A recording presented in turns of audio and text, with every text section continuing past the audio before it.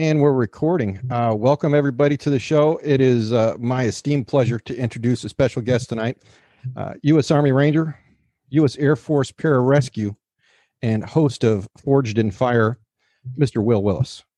Will? Thank you very much. Former host of Forged in Fire. Former host of Forged in Fire. But if you watched any of the previous 5 years, I think it ran, this is the guy yelling at the bladesmiths. Yeah. The guy that started it all. No, I didn't start it all. It's funny is I replaced another guy with great titles and credibility. You know what I mean? So, yeah. So somebody else filmed the pilot, and then they brought me on, and then after they're done with me, they moved on to the next guy. So, it is what it is. So I do have a question. I'm curious. You're a U.S. Army Ranger. You're in 3rd Bat. Mm-hmm. You leave the Army. You go to the Air Force.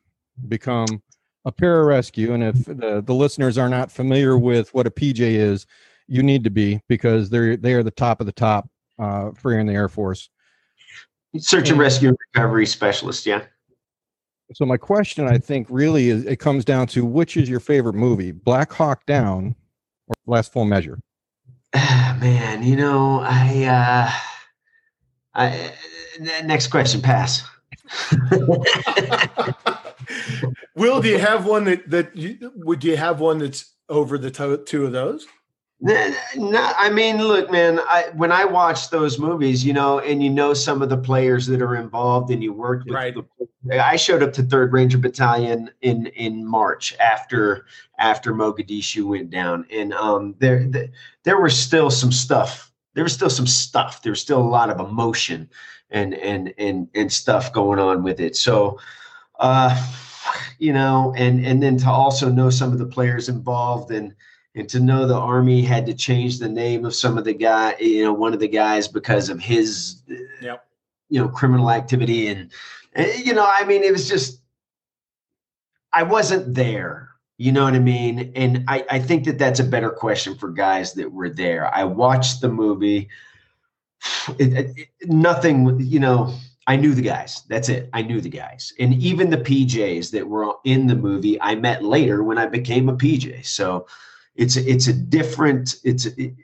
you get in two different perspectives. You got the real world versus the fake world. And it's always hard for me to watch any kind of movie about the military, because the first thing you start doing is shooting holes in it. Like, what the fuck ever, man? This is my safety. What the fuck? Come on, nobody says that. Yeah, I tend to do that. And my wife says that I ruin the movies for her sometimes when I do that. Yeah, but here's the thing, America's got a love-hate relationship with the military, they love the stories that come out of the military, but they hate to know what the fuck is really happening over there. They hate to know that their sons and daughters are shooting the faces off of our enemies. That I don't want to hear about that, but you hear a great story like Mike Murphy in The Last Full Measure, and those guys, and you just the extraordinary nature of it. And you're like, oh, that's great entertainment. Not for those motherfuckers that lived it. You know what I mean? And then to turn it around and turn it into entertainment. I mean, here's the thing: you have the collaboration of the guys, and in a lot of ways it honors the guys and stuff. But for me, I can't. I have a hard time watching it. And not because I experienced all of those things. I'm more into like the fucking Beastmaster, man. That's total fantasy. You know what I mean? Don't we have enough conflict in the real world, man? Let's watch some fucking Star Wars. You know what I mean? Let's just why do we have to relive that trauma over and over and over again? For me, you know what I mean? Like, it was traumatic, anytime something like that happens in the special operations community, there's a huge ripple effect. And why go through it over and over and over again? I'm more about, a nice slapstick comedy. Yeah. Sorry. So how did you transition from the military to acting? Well, it wasn't direct.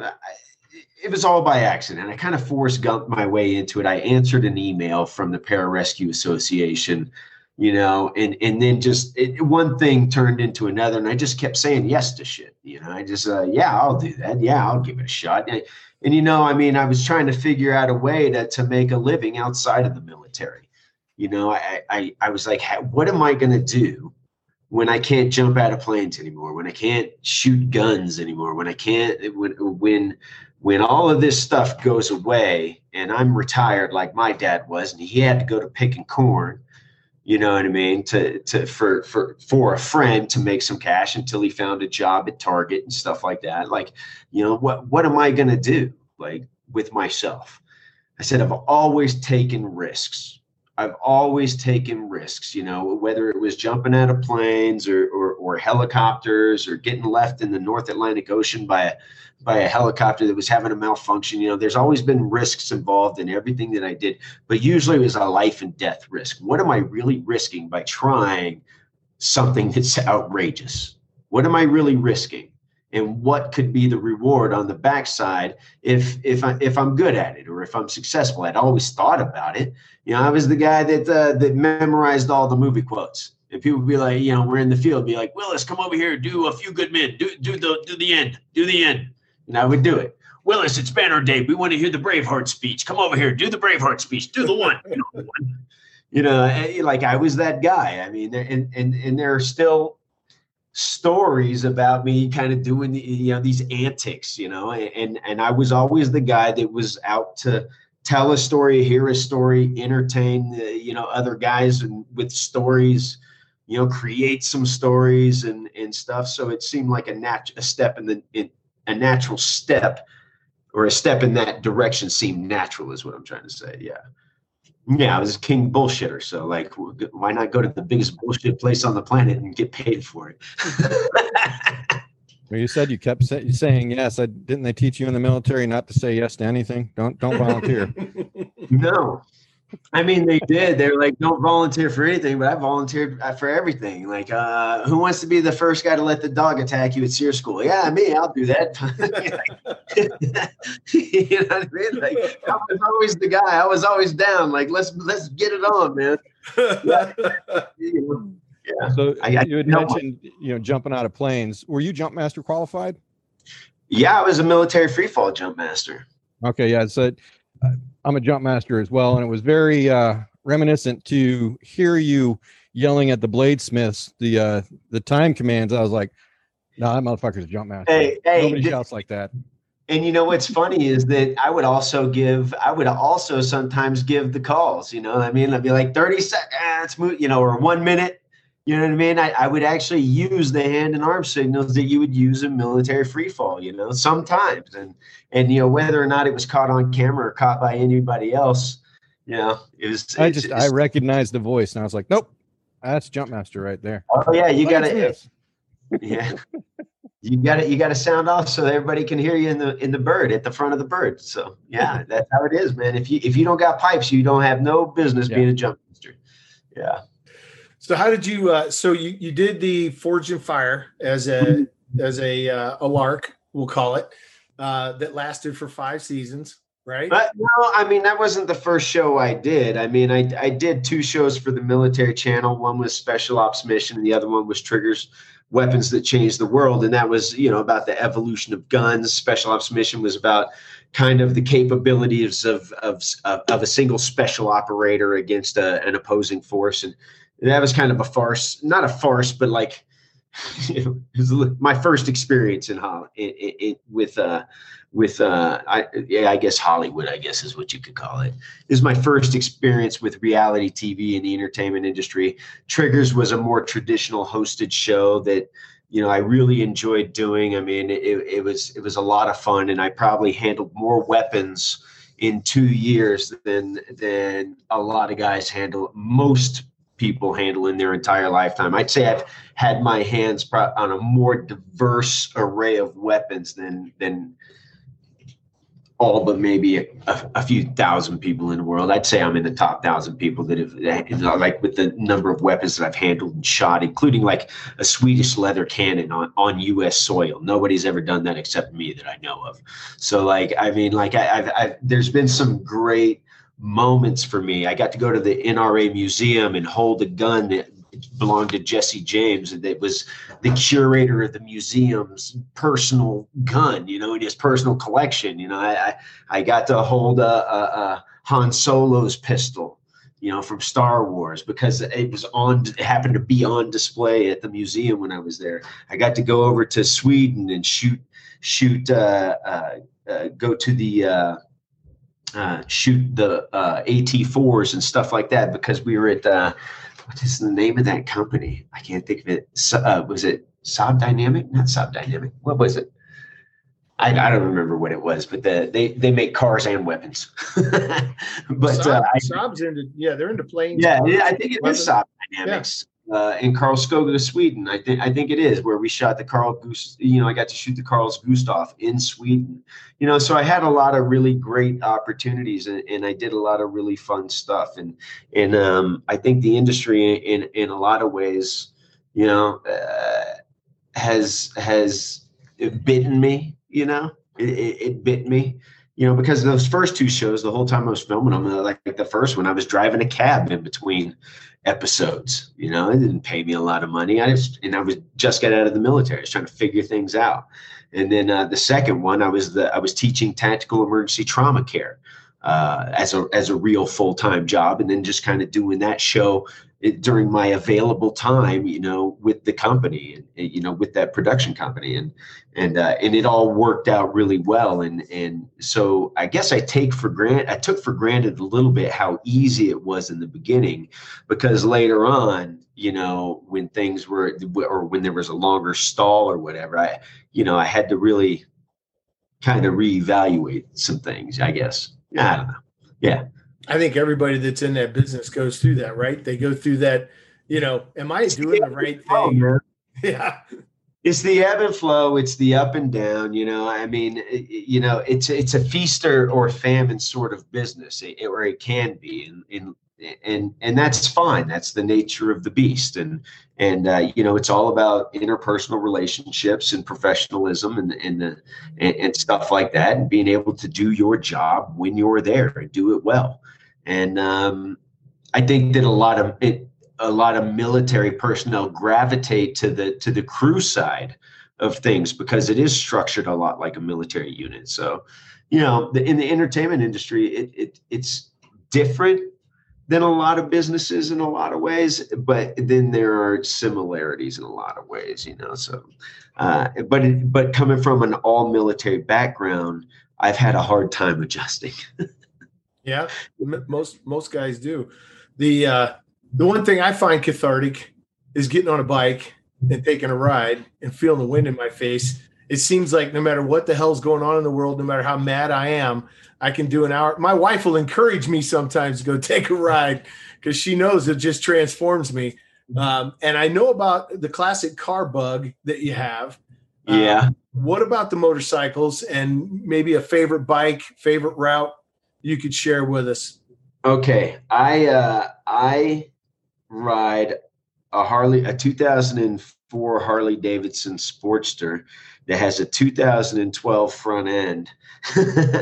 And it used to be a 2009 front end, and it's just beat the hell, and it's covered in stickers that are peeling off. And I bought it so that I could ride back and forth to San Diego when I was working at Camp Pendleton, or not San Diego, when I was working out of Bonsall at Camp Pendleton. I taught tactical emergency trauma care. So I bought this bike so that I could commute faster. I could split lanes, right? And then it became like, man, how fast can I get home? I started riding very, very fast and loose on my bike, and it's really tucked in. I love that bike. I love that little bike, man. And I laid it down. It's a few times. I've laid it down a few times. Probably when was the last time? Maybe the fifth. The last time was the fifth time I had laid it down. And somehow I come out of it on the other side, okay. And I'm talking like on the highway speeds. I've come off the bike and just like sailed down the road. but that's my favorite bike. And I just got it out of the shop from a Harley dealership out in Thousand Oaks. They had it for 4 months. For 4 months, they had this bike, and it was killing me. It's sapping my soul. And now it's all cold and icy outside, and I can't even ride it back up the mountain. It's parked at my father-in-law's house, and I miss it. Yeah. I saw your post on the porch with your little guy, and the snow was coming down, and I thought about you because I'm in Pennsylvania. Yeah. And, we had 16 inches of snow the other day. It melted off in 2 days. My wife says, "What are you doing?" I said, "I'm going for a ride." She said, "It's like 20 degrees outside." I said, "But the roads are clear." So yeah. Yeah, that's that. Yeah, man. I will take my bike out when it's cold. So you asked about favorite routes, you know what I mean? And I like driving on mountain roads, you know what I mean? I like the windy roads. I haven't had a chance to ride the Harley up here, and tell you the truth, the Triumph that I have, I don't like it.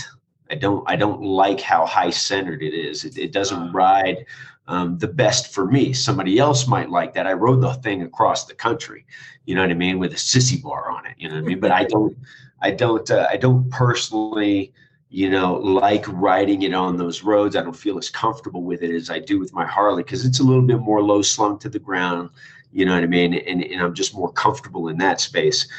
I used to like to ride, and this is going to sound so cliche, the US 1 highway on a full moon night, just like nothing cliche about that. And I'm talking like 2 or 3 o'clock in the morning. Just like put down because I used to have a real hard time sleeping, you know what I mean? And especially when I was in college. And, you know, I'm always up doing homework. I was averaging maybe 3-4 hours of sleep a night. But like to get on the bike, just blow out to the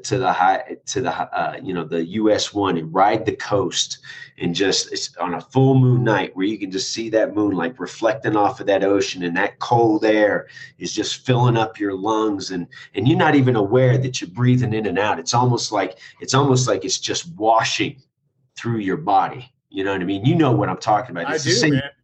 It's the same thing in free fall. You're not breathing. It's almost like air is just washing through you, like a fish, you know, just swims. It just happens, and you feel it, and you can see so much more when you're on the bike. Your perception of the world is so much more different when you're on the bike. You're so much more apt. You're not on the phone. You're not on the radio. You're not doing any crap. You're just paying attention to what's in front of you and what's around you. And that's what I love about motorcycle riding. I don't jump out of planes anymore, but getting on a bike and feeling that you know, that kind of baptism really does me a lot of good. Yeah, James and I did a trip up the Central Coast not too long ago, and I tell you what, when it's snowing 16 inches here, I keep remembering about those trips out west, you know. And but man, I tell you, so Triumph, which Triumph do you have? I have a Triumph. I have a 2012 Triumph Thruxton 900. I think that's Thruxton 900. Yeah, and like it's a powerful, fast little bike. I'm not even gonna say little bike. It's a powerful, fast bike. You know what I mean? It like I said, it sits up a little high for me. And it just feels a little bit squirrely. Like I don't have as much control over it. Like on my Harley, man, I could just press my knees, and you know, I mean, it's kind of like riding a horse, you know, where you can just press your knee in one direction or the other, and the animal just reacts. Well, the steel horse reacts. You know, on my Harley, I could just press my knees. I don't get that same sort of feeling, you know, on the Triumph, and to tell you the truth, man, I just, you know, my wife fell in love with me when I was riding that motorcycle, and she used to call me the motorcycle guy when she talked to me about her friends. The motorcycle guy, that motorcycle guy comes back, you know what I mean? And then actually she reached out to me to go on our first date because she saw my motorcycle parked on the side of the road somewhere when she was driving, and it had such a distinctive look to it. Couldn't be anybody else's bike but mine, because it's like straight trash. You know what I mean? Like, she's like, oh, that's that motorcycle guy. And then we had exchanged emails or something, and she hit me up, man. So like, I love that bike. I love that bike. And, sometimes it's trying to kill me, but I love that bike.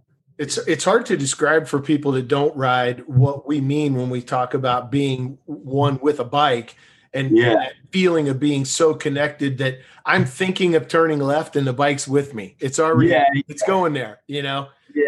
Yeah. And being so comfortable, with the bike that sometimes you, like I said, you just connected to something else. You're connected to the bike, you're aware. I mean, you're hyper aware, but it becomes an extension of you. And you just, now you're part of something else because you're just feeling it all around. Like when I talk about, again, that airflow, that relative wind, it becomes, you're just feeling just movement all around you. And to me, that's, I love that feeling, Yeah. My rides with Chris. Yeah. I do rides with Chris. And I used to listen to music, or I'd listen to a book on tape or podcast. But I find myself now, I'll ride 12 hours in a day and not listen to anything but the hum of the engine. Yeah. And you know what? All it is white noise. And it's soothing. It's soothing. It's so soothing. It's so soothing that you're like, man, I bet when I was a baby, I loved white noise. What baby doesn't love white noise and isn't soothed by white noise? How is that? It must be ingrained in our DNA. It has to be, because that's what I hear. I just hear white noise when I'm riding, and it's just one of the most calming things ever. And again, if you don't ride, and like, look, there is an increased risk of having an accident when you ride a motorcycle. Okay, there is. I mean, just by the nature, it's the nature of the beast. But when you ride and you really love it, you know what I'm talking about. You really do. And to try to explain it to somebody else, especially like, a doctor that works in the ER, you're just an organ donor. Well, those guys. I didn't sign the card, so work harder. Yeah. Oh man. No, I hear you though, man. It's amazing you say about that being in the DNA thing. That's a beautiful description of that, because it's hard to capture in words what the clarity is that you get when you have just that white noise. It's you, it's the bike, and your surroundings. Now, do you ride with a full face? I do. I ride with a modular. Yeah. Okay. Yeah. See, I started riding with a full face when I rode that Triumph across the country, but before that, I always rode with just a peanut shell, and I love that too. If like in Pennsylvania, there's no helmet law. I'll take my helmet off. You know what I mean? Like it'll come off and I'll ride. I actually have a funny story about riding a motorcycle in Pennsylvania. I'm gonna lay it on. I was doing a practice leg of my documentary, because I filmed the documentary when I rode across, and I was going through Pennsylvania. I was almost out of gas, and it was the hottest weekend of 2016 that summer. It was like August. It was freaking blistering, and I had already run out of gas before, because it's a new bike. You know what I mean? And I misjudged things. And so I got caught pushing the bike during one leg, the down leg of the trip. And then on the way back up, I'm running low on gas, and I was in traffic, and I was like, fuck it, I'm going to split lanes. And I started splitting lanes, and then people were moving over to block me. And I'm like, I'm not sitting in this traffic in this heat to just do this again. And so I cut over to the shoulder, and I started, kind of motoring down the shoulder, and this truck tried to pull me on, pull in front of me, and I zipped around him, and I made it to the gas station. And I'm talking like, when I pop the tank, you hear the psh. And then I'm in the middle of filling up my tank. Now, keep in mind, I'm riding a bright red Triumph Thruxton 900. I look like pretty much right now, minus maybe the beard. And I've got a sissy bar loaded up with camera gear on this cafe bike, right? And I'm filling it up, and this truck comes pulling up, and I knew it was the same truck. And this guy goes, hey, was that you splitting lanes? And I go, no.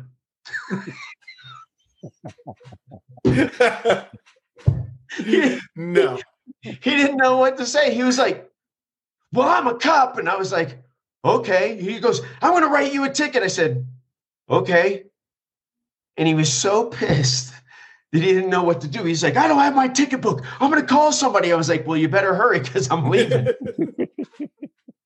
This guy was so fucking angry that he didn't know what to do with himself. And again, without knowing the entire situation, without knowing the entire story, not knowing like what had happened to me before and like what my ultimate goal was just not to get stranded on the side of the highway, you know, with this motorcycle and all this gear, like pushing uphill towards, you know, the gas station. And, you know, it was an emergency. I did what I had to do, but it was funny. It's funny. That's my Pennsylvania story. He was just bitter that he couldn't lane split. You know, I think that he was honestly like, I think he was upset about being in traffic. I think he really was. And then he was just so frustrated that he couldn't do anything to let it out, you know, that he got really pissed. And he's like, you're lucky, motherfucker. And like drove away. I was like, all right, man, whatever. Like, it was like I was the most innocent person in the altercation, I think, other than like having broke the law. If you're going to write me a ticket, fine. Write me a ticket. I'll take it. But he didn't have his ticket book, and that made him more mad. It's just funny. It's just funny. But well, you get the PA again, man. You got to holler at me. Shoot, 2016. I remember that summer. It was blistering hot. I was on my HD going up to York, PA. Got stuck in some stop and go traffic. And I may or may not have ridden up the shoulder, you know, to get out of the heat. Yeah, exactly, man. And people don't realize, like, there's no turning on the AC. No. You know, when you're on that bike and the engine's like just burning up your inner thighs, and you're like literally sitting in a puddle of your own fluids. You know what I mean? You're like, when I get off this bike, it's gonna look like I shit myself. You know what I mean? I'm gonna have liquid from my back all the way down to my knees on the inside. You know what I'm saying? And people do look at you weird. When I got to that gas station after pushing my bike, when I finally got to that gas station after pushing my bike that weekend, I walked in and they had one of those AC things that just blew cold air on you right at the door. I just stood I took off my shirt and just stood in the door. I didn't give a shit what anybody said because I got thug tattoos and I was a little bit bigger back then. And, you know, I was not having it. I was all hot and red and bothered. Nobody was going to say anything. So I just stood there for about 5 minutes, just letting that cold air blow on me. Like riding a motorcycle make you do kooky things sometimes. I stopped at a place in Arizona. Oh my God. Another just dying in the heat story. I stopped at a place in Arizona when I finally got there, and I was just laying in the shade outside the gas station on the sidewalk, just laying there. You know, bikes parked like 15, 20 feet away. I'm just laying there. And the gas station lady comes out smoking a cigarette, you know, the clerk, and she's like, there's no loitering here. I was like, I'm not loitering. I'm recovering from heat stroke. I was like, this is a medical emergency. Well, as long as you're not loitering. I was like, okay. Yeah. So you were talking about, you know, being pulled over by a cop at the gas station. You know, there was another episode that Chris and I were talking about when I sort of got into a race unbeknownst to me with a police officer, and it's another episode, but yeah, it was out in Arizona, and he was not happy when he pulled us over, and he asked me, you know, how fast we were going, and I knew that we were clipping along really fast, and I just said, yeah, I was doing 55, and he lost his shit in a major way. Now, I believe your brother is a police officer out in Arizona. Is he still out there? He's a SWAT lieutenant now, but he was a motor for years out in Peoria, Arizona. So like he was a traffic cop. So like you guys talking about this, it's kind of funny. I'm like, that's my brother's stomping grounds. It could have been him. Whoa. Should have got his last name, brother. Next time I'll ask. So you got the Triumph. You've got the Harley. I got the Triumph and I got the Harley. And that's it. Well, yeah, but you got the Nova. Oh yeah, man. Yeah. And the Mustang. The Chevy 2 and the Mustang. Yeah. The Chevy 2, Nova. You know, I tell people that there was a Chevy too until like 68, and that's when they started calling it just a Nova. You know, but yeah, I've got the 63 Chevy too, and then my wife has a 1967 Ford Mustang GT. Oh, so that's your wife's. Because I thought maybe, you know, you were, you know, a little AC/DC there because you had a Ford and a Chevy in the garage, because usually it's one or the other. So, look, I'm an equal opportunity automotive lover. You know what I mean? Yes. I've got a Triumph and a Harley. You know what I'm saying? I've got the Chevy and the Ford, and I've owned both in my past. I've also owned Jeeps before, you know. Yep. And then of course our daily driver, our Flashmobile, is a BMW X6, and I gotta say that's a boss fucking car, man. Like, yeah, my neighbor's got one across the street. Dude, I tell you what, I pass trucks with chains on all the time, and I'm just in regular all-wheel drive. You know what I mean? The thing weighs 6,000 pounds. It's stable. It's a little bit of a beast. It doesn't drive like a regular BMW, I'm sure, but I freaking love it. I have become a fan, you know? So like, as far as like our modern car, it's a very reliable and stable vehicle that, you know, is safe for Flash. As far as our personal, like, love automobiles, yeah, we've got the Nova and the Mustang. Yeah. Oh yeah. So you got the Nova all torn apart though right now.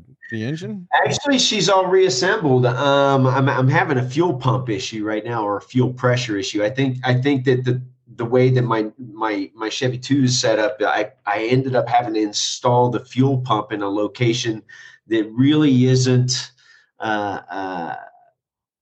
the best for drawing the fuel and getting it out to the engine. I'm getting a little bit of loss of power and stuff like that. But I did replace the head gasket, and I also, at the same time, which was stupid, and I don't recommend this to anybody, at the same time I replaced the head gaskets, I also decided to install an EFI. Oh. And I pulled the Holley double pumper 750 out, and I put in a Holley Sniper. I have that in my Camaro. I love it. One problem at a time, boys. Yeah, exactly. One problem at a time. And so I had a hell of a time getting her to even start, to tell you the truth. Yeah. Because I was trying to troubleshoot so many different angles. And believe me, I didn't mess with the Sniper system. I was like, I'm not going to get into this unless I can actually get this thing to run. And then I was having some timing issues. I have some valve lash issues. I threw a couple of push rods somehow, along with freaking all the rockers underneath the valve covers one time. I'm like, what the hell? It was like my engine blew up. I don't know what happened. And so, you know, hard lessons learned. I was at it for about a month, and then I finally got her running, even got her down to our local, mountain auto place where I get all my parts from, or try to get all my parts from. You know, showed her off to those guys. Like, look, I don't always know what I'm talking about, but I know what I'm doing. You know, famous last words right there. Yeah, and then of course, you know, I really started having this fuel pump issue, and I'm like, is it the pump? Is it the fuel filters? And I'm kind of looking at some different options for, you know, how to manage, you know, that fuel pressure, or maybe relocating the fuel pump. But yeah, I got the 69 Camaro with the Sniper. We had to put two pumps into it. So we have a pump up in the front and a pump in the back. Now, let me ask you this. When you were hitting the accelerator with a single pump, were you getting a high-pitched whistle and a loss of power? I don't get a loss of power, but I get the high-pitched whistle, and that's the air intake. So, yeah, 100%, you know, transparency. I did not put it in. James can handle a screwdriver and not too much past that. Oh, okay. I can do some minor stuff on a car, but when it came to putting the EFI in, we already had the car in the shop because they did the full restore on it from the frame up. But nice. I figured while it's in there, I'll have them do it, because they got to drop the sensors into the, you know, the headers and all that. And it was the second pump. When I took it out the first time, I was asking him, I was like, where's that high pitch? I mean, I don't have a turbo on this thing. Why is it making this sound? And he said, no, it's just the air intake, because it's sucking so much air. You get that high pitch. Yeah. So no, Yeah, I get okay. that, but I don't have a lost power. But then I have a, I get the high pitch, but then I don't have any power. All of a sudden, especially in first gear, it'll die down. And then as even if it stays alive, it'll kind of pick back up. And then I can bring it up to regular RPMs, regular speed. But then when I shift again, it'll die down until it picks up again. And I'm like, what the hell is going on? It's like when I first hit that accelerator, there's no fuel there to back up the request. you need the second pump. Yeah, and it has to have 50 pounds, I think, minimum. So the original pump was for 5 pounds, and we ended up, when I bought the system from Holley, I ended up getting the complete system from them, where it had all of the fuel pumps, all of the lines, everything. See, I did that, but it only came with a single fuel pump. Yeah, no, we have 2 on mine. Okay, yeah, I'll look into that then. Anyway, but yeah, that's the Nova. That's what's been going on with the Nova, and she's a sleeper, built for probably the quarter-mile track. And I didn't do a ground-up rebuild on it. I'm pretty good at buying cars off the internet. You know what I mean? Like I research, I ask a lot of questions. I buy it now. Like I take it now. Impulse buy. Yeah, and then when I get them, I sort them all out. With the Nova was actually my first ever internet, like straight up purchase from it was eBay. And I had it shipped to my brother's house out in Phoenix. He's a cop, and had him look into it, make sure it was, because I couldn't believe what a deal I got on it. And I was like, oh my God, this thing's amazing. And then so my brother checked it out and made sure everything was all good to go. And then I went and picked it up with my 2 sons, and we drove it out to California together. And that was a lot of fun. It was a great little road trip for me and my 2 oldest boys. So nice. How old are they? They're 23 and 20. Oh, so you're restarting. You're going back to ground zero, my friend. I wouldn't call it ground zero, because I'm coming back with a lot of salt, a lot of experience. So I'm a lot more patient than I was when I was younger. I'm a lot less broke than I was when I was younger. I'm a lot less stressed about, is this the right thing for me than when I was younger. And God bless my sons, you know what I mean? I really cut my teeth on those dudes, especially my oldest, man. That guy's one of the most fucking awesome individuals I've ever met for what I put him through. Because I didn't know shit about being a parent, man. And then my youngest too, man. Like they turned into great men, and it's a tribute to their mom too. So with this, I'm coming at it with a lot different angle and even a different attitude. I'm not the same guy that I was when I was 23. That's for sure. So I'm enjoying it more. Yeah. I every day of this past year, with the exception of this weekend where it was the first time I left, I've been with my son, and I never had that for that long with my older 2 boys. You know what I mean? I never got to see the first steps. I never heard the first words. Well, with my oldest I did, because I was at SOMC, but I didn't get to see a lot of that stuff that dads that are home every night see. And I've been here every day, working with this guy and awesome. and hanging out with him. And I've been working from home, and my wife's been working from home. And when I'm working, she's with him. When she's working, I'm with him. And we kind of share that load. And I've learned to appreciate how hard it is just to be a mom. You know what I mean? Because I'm doing half the chasing and I'm exhausted. She does all the feeding, and I'm and she's exhausted, and that's new for me too. So, being in the relationship that I am now, in the place that I am now mentally and stuff like that, it's such a more rewarding experience to focus on what really matters in my life. And then everything else is just static. You know what I mean? It's one of the greatest blessings I've ever been aware of. You know what I mean? I've been, there are plenty of blessings in my life that maybe just went right over my head, and I didn't acknowledge them. but this is one of those that I know that what I've got is a good thing, and I know I want it to continue. And I just do my best every day to not screw it up.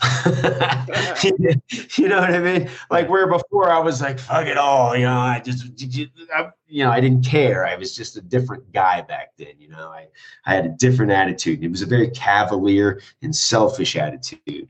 And I think that in a lot of ways I've acknowledged that, and I like the man that I'm trying to be a lot more. Is that a weird thing to say? Nope, No, not at all.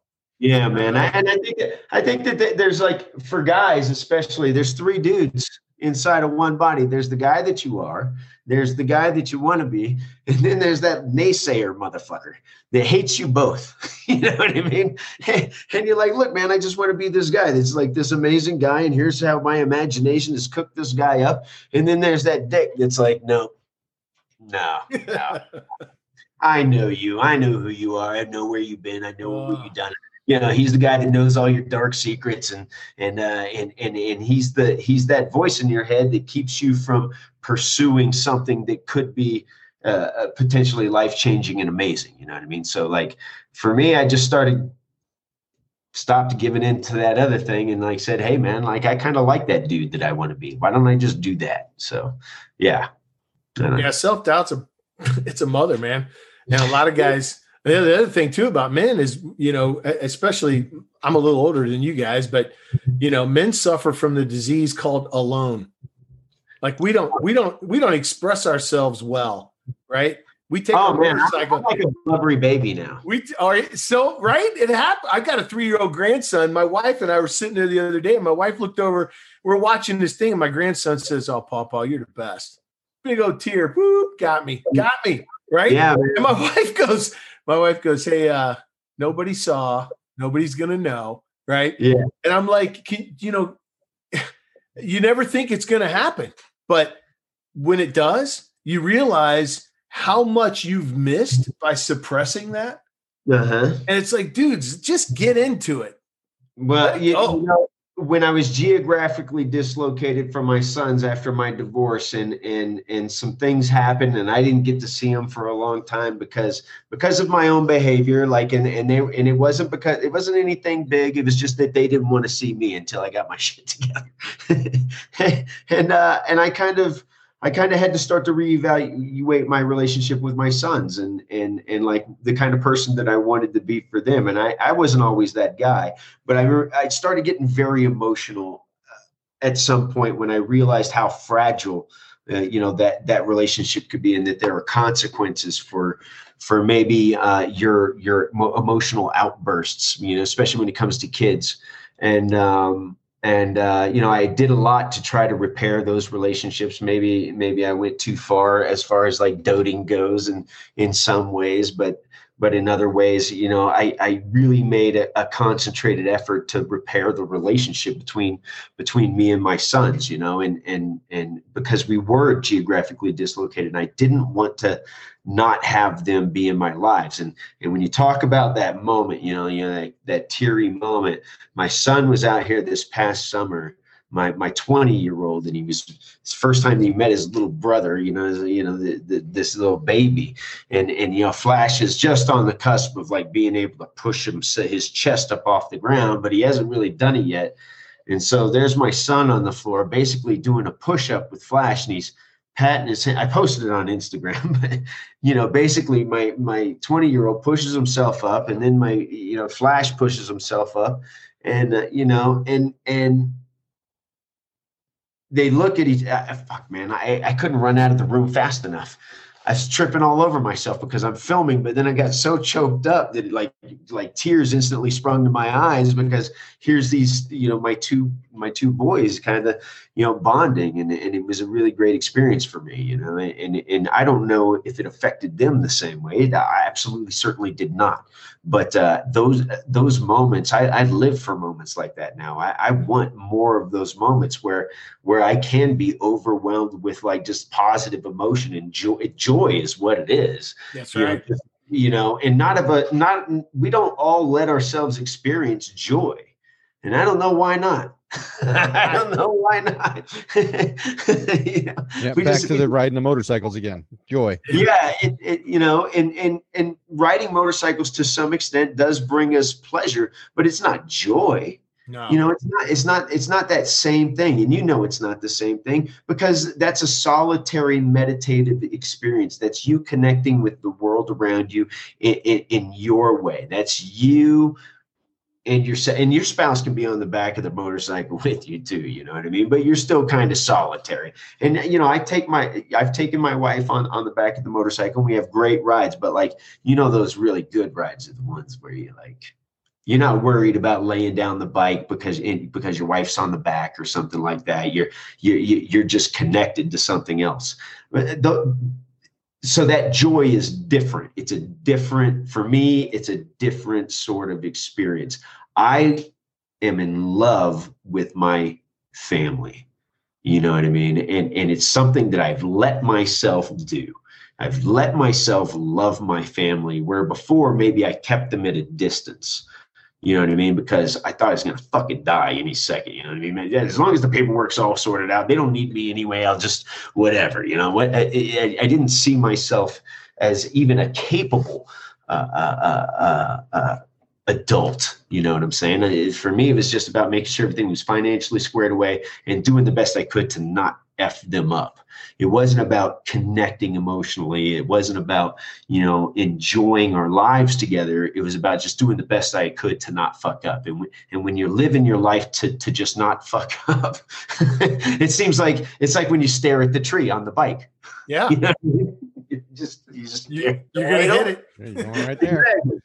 So in a lot of ways, there are parallels, riding the bike and learning to just enjoy the ride and give yourself over to it, and then it's the same thing with family, give yourself over to it, enjoy it. That's what you got into it for. A lot of people like to burden themselves with all of the things, all of the negative that can come with a relationship, and then forget about all of the good things. And then that becomes the predominant sort of force in your life, is this conflict or whatever, instead of focusing on the things that really matter. So for me, I mean, like right now I'm working for myself, which technically means I'm unemployed because I don't pay me that much. so yeah, I mean, you have Monkey Fist Films or production. Now, is this the documentary that you did with the Triumph, is this a part of that?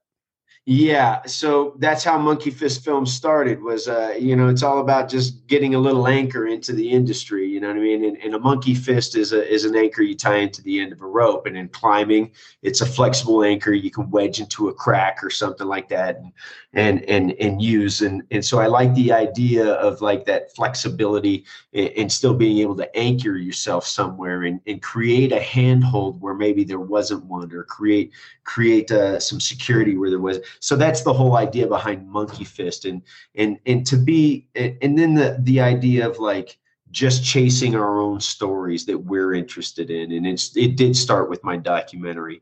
And I'll tell you what, I had met my wife before the documentary, and my life was different.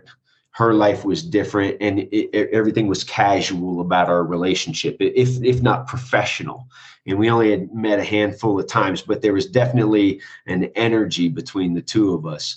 And then by the time that, I went out to the East Coast and then, filmed, and, my life changed drastically. And then I decided to do this ride to kind of soul search. By the time I got back, she was in a very similar place as me. Like our lives had been like converging.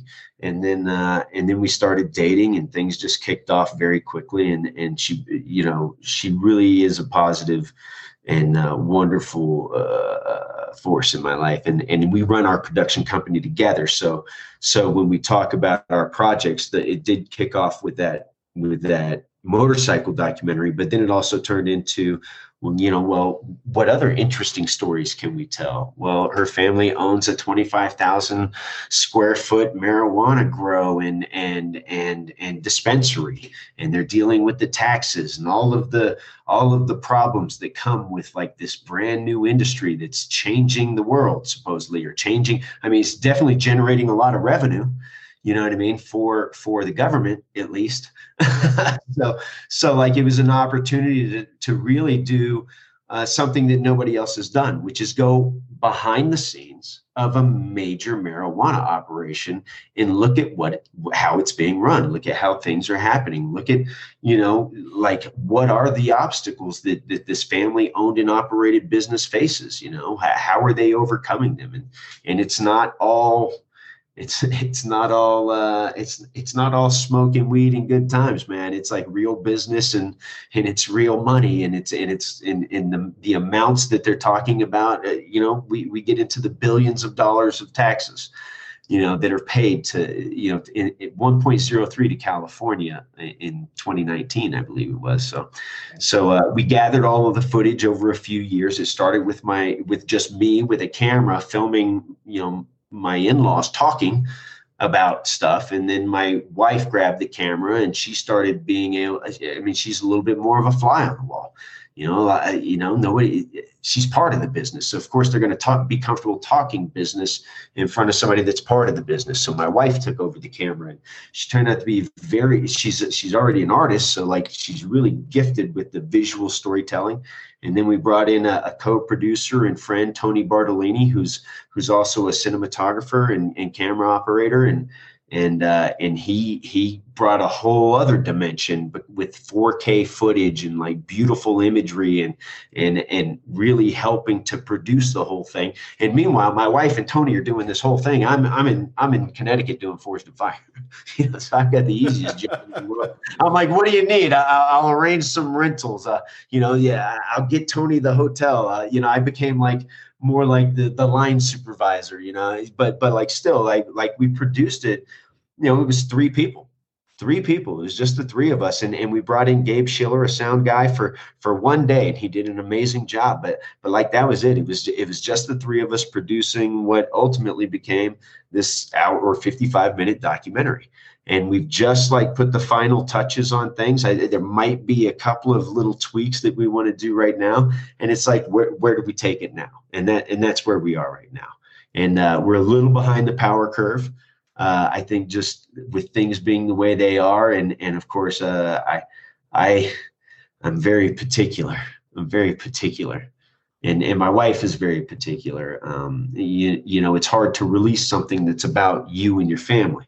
And that applies to both documentaries. I have a really hard time with the veteran documentary because I do expose a lot of my personal life while I was in the military.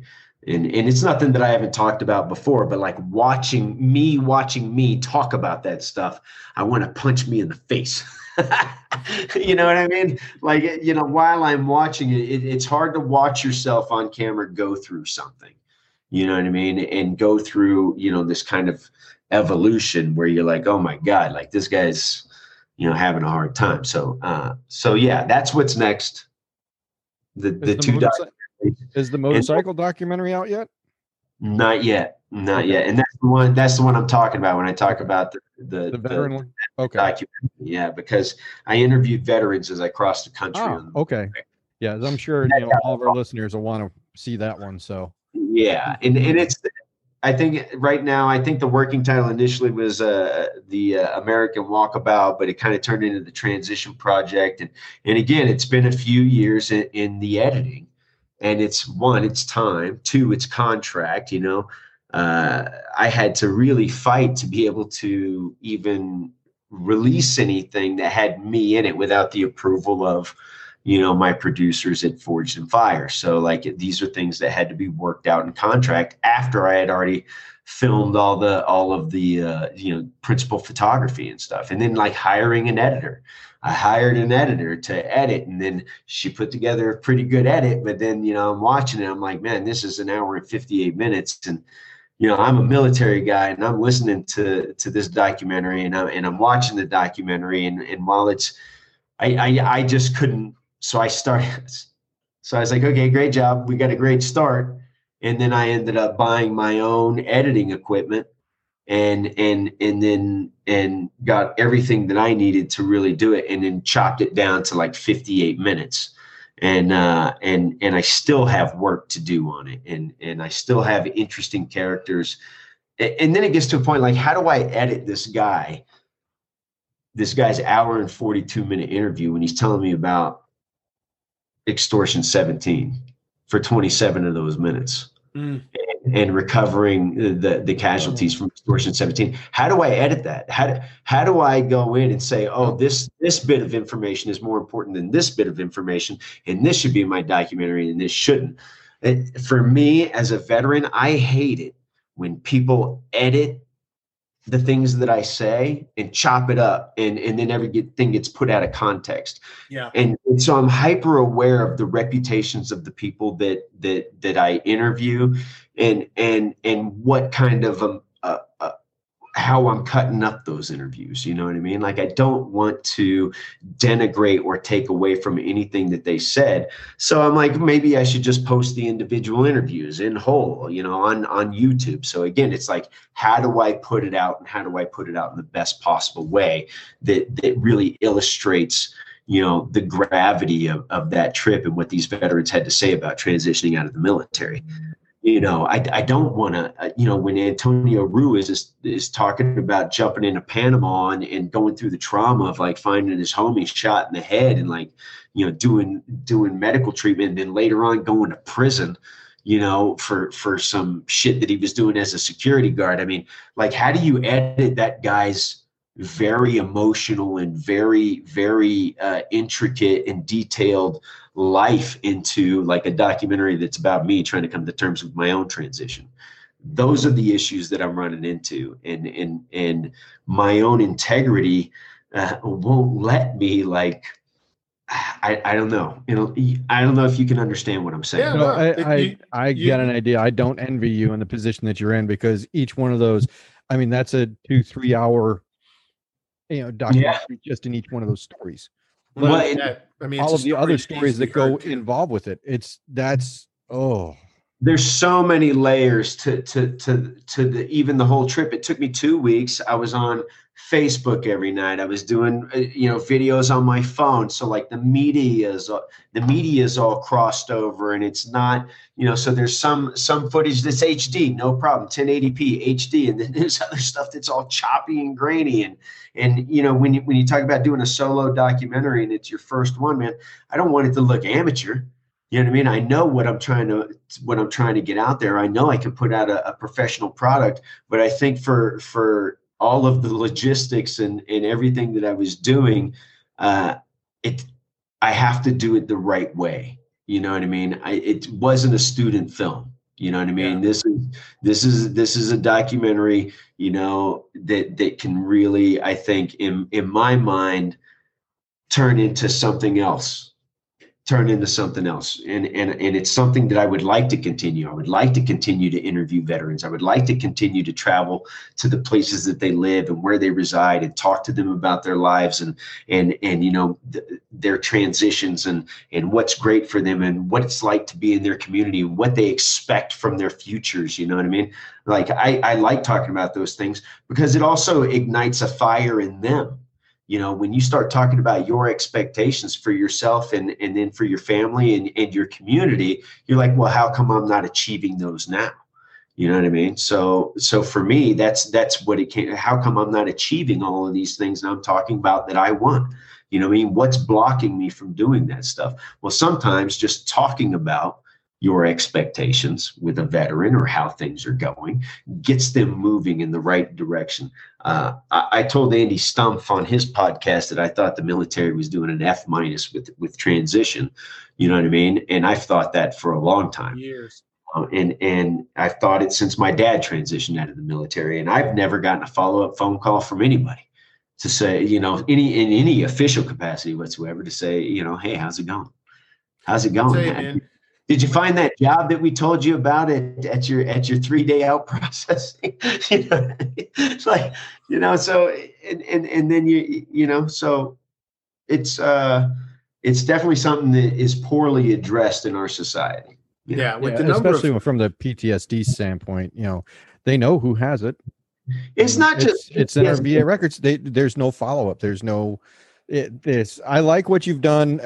Sort of segue into your Instagram with your motivational Mondays. Yeah, and good stuff. Yeah, thank you. And you know what? That's just something that I started. We don't all have PTSD. We're not all, I hate that. I hate, and I know there's a bunch of other guys that feel the same way. I hate this broken soldier sort of mentality. Okay, great. I have borderline personality disorder. That didn't come from the military. That came from my parents. You know what I mean? That came from a totally different place. Blame it on something else. You know what I mean? Did I get into a career field that fed my impulses? Hell yeah. Hell yeah, I did. And I enjoyed the shit out of it, After I got out, you know what I mean? Those impulses, they weren't fed anymore. And that's where I had to learn more about myself. And that's where more veterans need to kind of learn about themselves and be open to the idea of like, hey man, like you can't do it all yourself all the time. You can't. And if you think you can, then you're going to find yourself on a lonely island. But the mental health Mondays is it's about in general, like attitude. It's not just about your mental health. It's about how's your attitude today, like, are you in a bad mood? Are you good mood? I mean, what would it take to like just switch gears, because there are days that I wake up and I'm just freaking grumpy from the get-go, and those things can have an overriding effect on your day and on your personal life. So, that's just kind of what it's all about. I think that people nowadays have a tendency to really get sucked into a negative space, and it's unnecessary. Yeah. Yeah. It's sad too. Some people like living there, Yeah, man. I don't know why, but they do. I think that, we were talking about men suffer from the disease called alone. I think a lot of times veterans do as well. And with the number of suicides, the alarming number of suicides, especially in the male population, right? It's time to talk to each other. It's time to talk to somebody, and it's time to make sure that their voice is heard. It's a crowd it reminds me of, I was in college. We had a guy who was little school All-American. He gets his leg broke. Long story short, he was a cast off. Like, like we can't use you anymore, so you're no good to me anymore. And that's kind of how the military is. It's like, hey, while you were in, you served a purpose. That's great. Good men go do bad things so people can sleep at night. And then when you get out, it's like, yeah, we're done with you, man. Yeah, but here's the thing. That's where the American Legion, your VFWs and stuff like that were created to kind of fill that gap. But for some reason, there became like an ill repute. You know what I mean? There became a negative, this kind of, I don't know, this reputation for like being a place where freaking barflies go to trade war stories and just kind of being kind of these seedy places. And I don't know how that came about or whatever, but the only people that care about veterans are veterans, you know what I mean? And veterans' families, everybody else is lip service. And, all these freaking, okay. Yeah. Everybody else, I think that if you go to the Warrior Games and you look in the stands, and I told somebody else this, you know what I mean? You're going to see what America really thinks of veterans and veteran sacrifices, and it's almost insulting. So I love our veterans, because I'm one of them. Yeah. You know what I mean? Those are my brothers and sisters in arms, and whether we chewed the same dirt and spilled blood in the same places or whatever, or trained or know the same people, the fact that the warrior spirit connects us is there, and those are the people that I care about. You know what I mean? Even the ones that like went to jail and did stupid shit. You know what I mean? I wrote a letter for my homie who was on trial for murder out in Vegas. You know what I mean? Like a character reference, and I can only speak to his character. You know what I mean? From when I knew him. Right. You know what I mean? But that's what I did, because that's what I could do for him. I couldn't do anything else for him. And you know what, man? I was really fucking emotionally broke up about it. I felt at fault, like I failed him as his team leader, and that's how he got where he was. You know what I mean? And I've reached out to him since then. He was what do you want to call it? He was found not guilty, or the trial was thrown out, or whatever. I mean, he's out and free now, but yeah, you know, I've reached out to him to like reconnect, and you know, he hasn't reached back, and you know, maybe that's it. You know, he's living a different lifestyle or whatever. But like, you know, I still have a connection to those guys, and I still have a love for somebody like that. Like you, yeah, you fucked up, but here's what I knew about you, and here's what I think of you, and it wasn't bad. It wasn't bad. It was all love, man. I love that mother. I called him Mijo. I love that motherfucker. You know what I mean? And the way that we did separate ways, he ended up getting a medical discharge, and I was really hard on him at the end.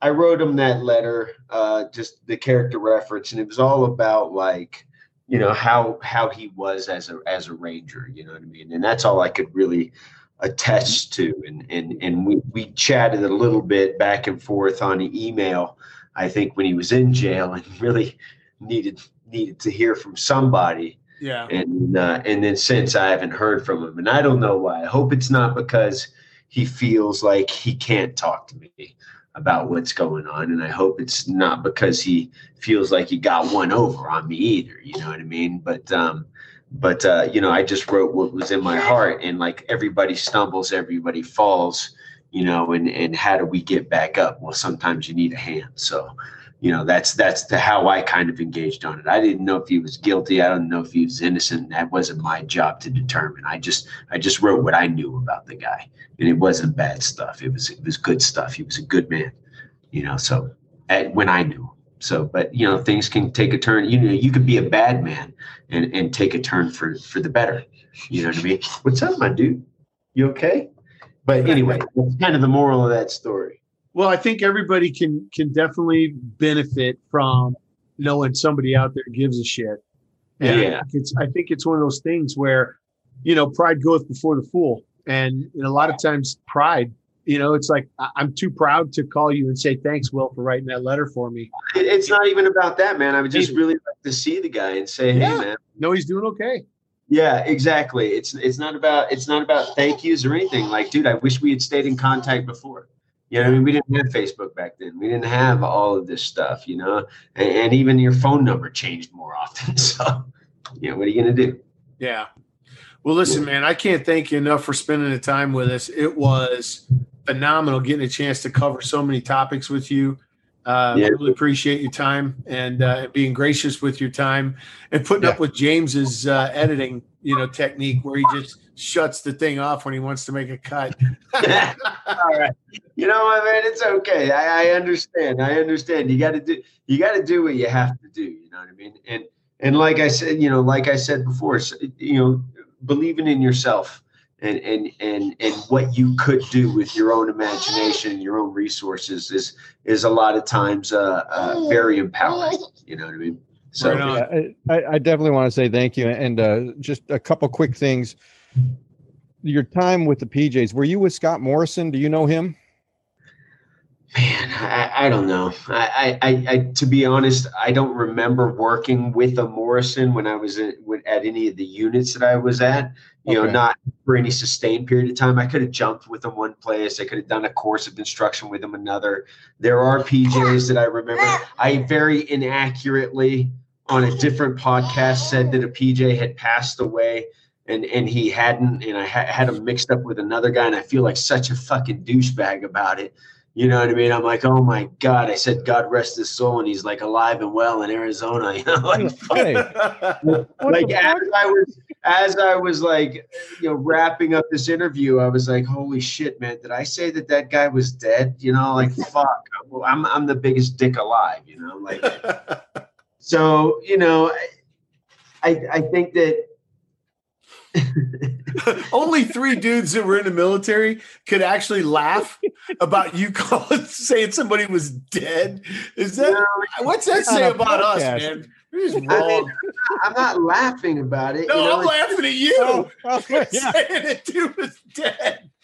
I feel like such a dick about it. You know what I mean? You know, and people are gonna be like, oh my God, you're such a freaking dumbass. And why the hell? And aren't you keeping up with things? And I'm like, no, I'm not. You know, I can't keep up with everything. I'm doing the best I can. You know. So I'm just thinking of it from the position of being the guy. So if it was me and you that served, and you had said, "God rest, James's soul," I'd be like, "Hey, that motherfucker just killed me."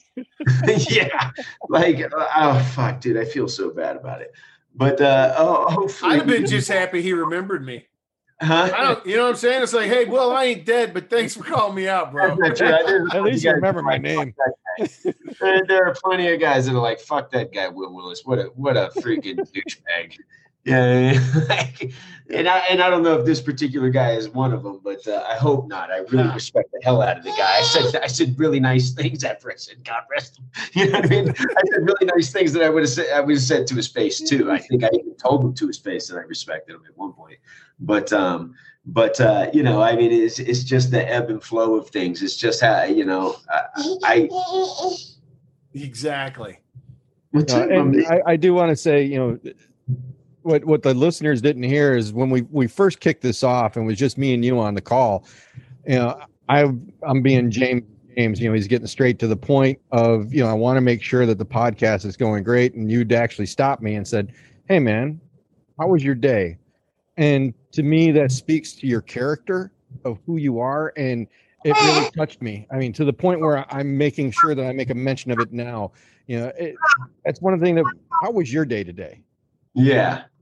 My day today was amazing. I mean, I got home late last night from the airport, and you know, I got to spend the morning with my wife and my son. And then, you know, I did a podcast before this podcast, so I had actually lined up, you know, a few podcasts to do this week, and in the hopes of, you know, having different news, you know. But you know, we got what we got. I'm a little behind the power curve, and hopefully we won't keep you any longer.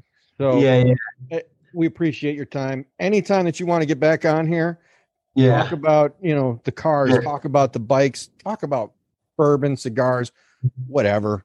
Yeah, man. I love talking to you guys today about the veteran stuff. I love talking about the motorcycles and the cars and stuff. I really enjoyed our conversation. And you know, I know it's skewed a little spiritual, but I'm flighty like that. I go all over the place, you know. That's how you're good. That's a fuel stop chat, man. That's how it works. That's how it is. Yeah. I hope that you guys had a good time and you enjoyed yourselves as well. Outstanding. Absolutely. Yeah. All right. Cool, guys. Thanks so much. Hopefully we'll talk to you soon. All right. Later on. Thanks. All right. Later. Rider out. Rider out. I don't know what that means. That's how we end our call. That's why Chris just clicked off. He's like, "Fuck it, I'm out." Boom. Whiskey out.